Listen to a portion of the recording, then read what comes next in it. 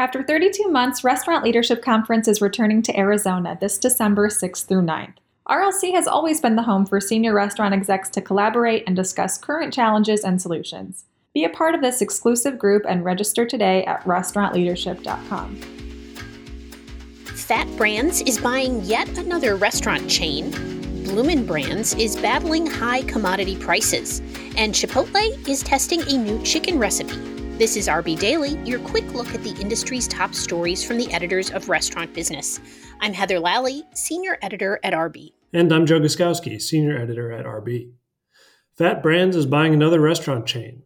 This time, the owner of Fatburger, Johnny Rockets, and Twin Peaks is acquiring the fast casual Italian concept Fazoli's for $130 million. The 200-unit Fazoli's will give FAT Brands more than $2 billion in annual system sales.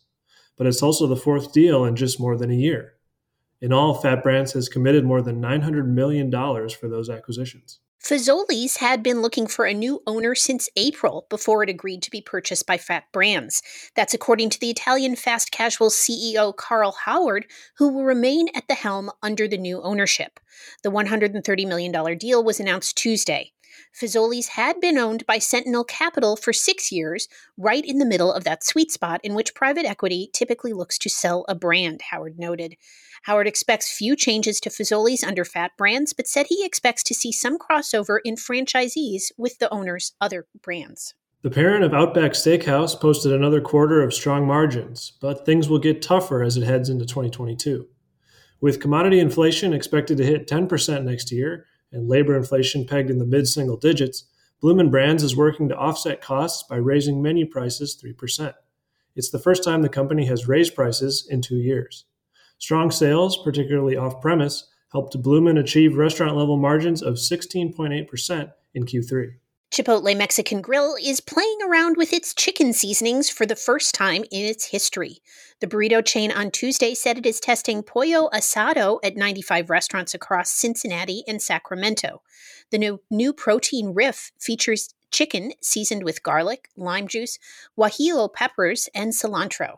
Chipotle has tested and launched a number of new menu items in recent years. The chain has said that LTOs and new offerings are a strong driver of new customers and repeat visits. Fast-growing Dave's Hot Chicken has elevated its COO to President and Chief Operating Officer. Jim Biddix is a 30-year restaurant operations veteran. He worked at Blaze Pizza for 7 years before joining Dave's. Dave's Hot Chicken was founded as a parking lot pop-up in Los Angeles in 2017. The 22-unit concept said it intends to open 25 more restaurants by the end of the year, and that it has sold the rights to more than 500 franchise units. Subway is going to get a lot bigger in India.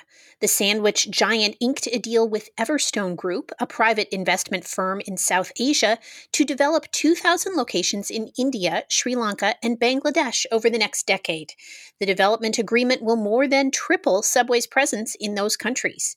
The deal comes as Subway works to reverse its decline internationally. The number of international locations has declined more than 14% since 2017. Industry researcher Black Box Intelligence has hired Hot Schedule's co-founder and casual dining veteran David Cantu as its new CEO. Cantu fills the vacancy left by the departure of Kelly Valade to become CEO of Red Lobster.